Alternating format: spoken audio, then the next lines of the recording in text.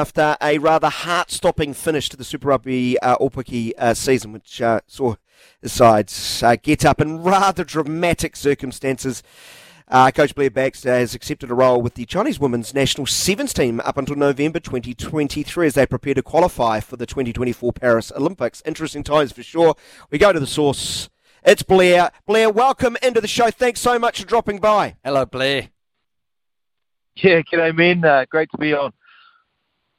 Blair, can I use a line from my colleague, Ricky Jane Swannell, after she called the final act of that Super Rugby Aupiki final?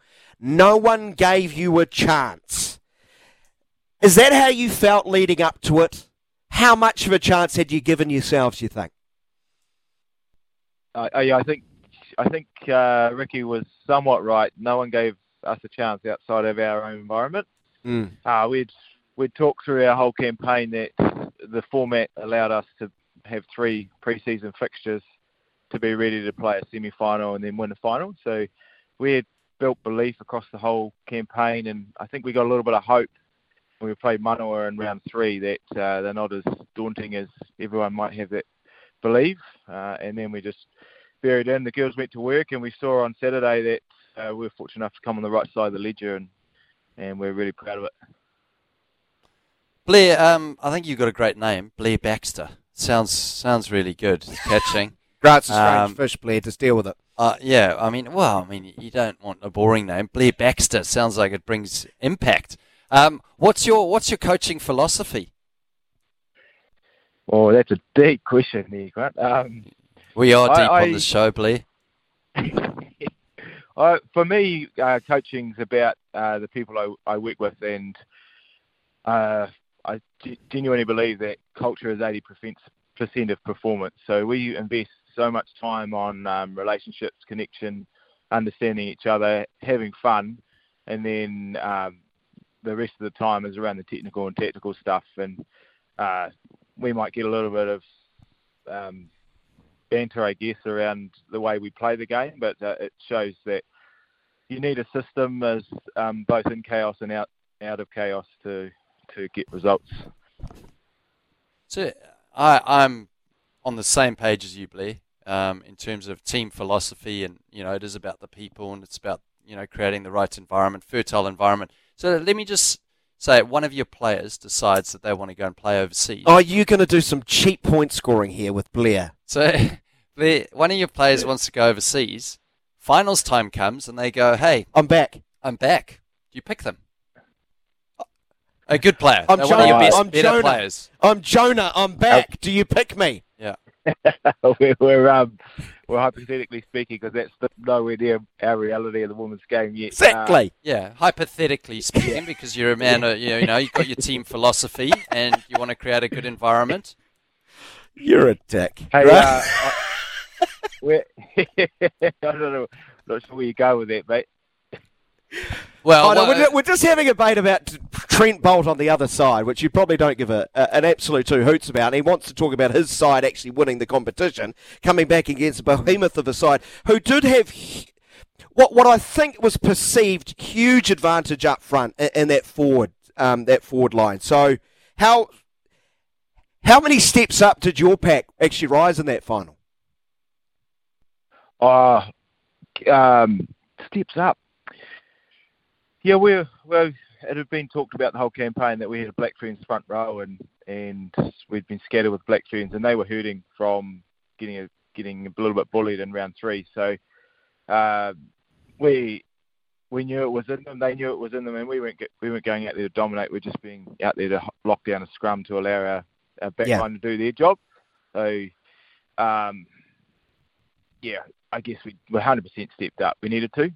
We couldn't get bullied again. How excruciating from a coach's perspective were those last few minutes? Would they score, they miss a conversion, that would have locked it up, then they get a penalty, a minute and a half into stoppage time, you've got to wait. I'm sure those last few minutes felt like a couple of weeks. Would that be fair, Blair? The last minute, mate, that was disappointing. I felt that we'd been stolen from us. We'd done enough outside of the first 15 minutes. We'd done enough to get the goods, and then that call was made, rightly or wrongly, and I thought, well, we don't deserve this, and thank goodness someone was looking after us, maybe the rugby gods. And I actually really feel for Tanika. She shouldn't have been put in that position to make that kick, because that's going to impact her long term as well. So, yeah, that's footy though. Well, that's the sport we love. So you win some, you lose some, and sometimes rugby loves you, sometimes it doesn't. Well, rugby's loving you. It's you're eyeing a next exciting chapter, a unique one, heading off to China. Well, I assume you're going to China if you're going to coach the Chinese national. How did this all come about? Yeah, quite random, really. About 2 weeks into the campaign, I had a phone call from the coach, Sean Horan, and you probably know him from back in the day when he had the Black Trend Sevens. And they were looking for someone, and I said, mate, I'd be 100% keen. It's a chance to get out of my comfort zone, be in an environment that's going to challenge me, not only the language barrier, but a different culture. And I know it's going to make me a better coach long term. So, and then they throw a little Olympic thing in there as well, like a chance to qualify the girls for the Olympics in Paris. And like, wow, it's kind of hard to turn that opportunity down. So, Blair, I want to ask you about, the language barrier. I mean, that was the first question I was going to ask. Do you get a translator as a coach? Is that something you can ask for? Yeah, there's a couple of translators, and I'm super fortunate that there's an awesome guy, Ikwan, I've worked with when I was involved with the Canterbury Under-19 boys.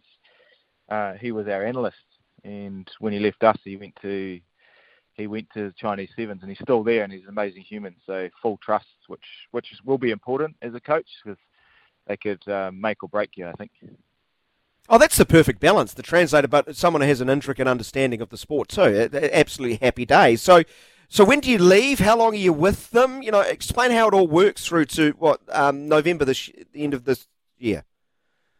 Yeah, we're all over the show. So I head to Rotorua on Sunday, tomorrow, and we're there for a week, off to Australia, and then they play a tournament in Cape Town. It's to try and get them back on the international stage or the World Series for next year.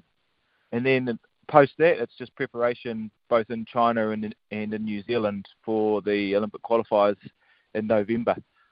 It's an exciting chance, exciting opportunity. Oh, absolutely. Oh, that's awesome. Well, I will be CEO of the Auckland Indians over that time. New football franchise. If there's any cricketing opportunities in China, there, I'm your man. Yeah. Keep your eyes out. I'd love to go to China. I mean, because the work ethic there, just looking at the gymnasts and you just want another athletes. clip of the ticket, mate. You're a cricketer, true and true. You just want a paycheck. I reckon China would be awesome at cricket. You think of the numbers, there'd be some gems there. So, Blair, think of me. I'd be more than happy to travel over with you and use your translator. Don't think of him at all, Blair. Think of yourself. Give our best to Sean, too. He's a good bloke.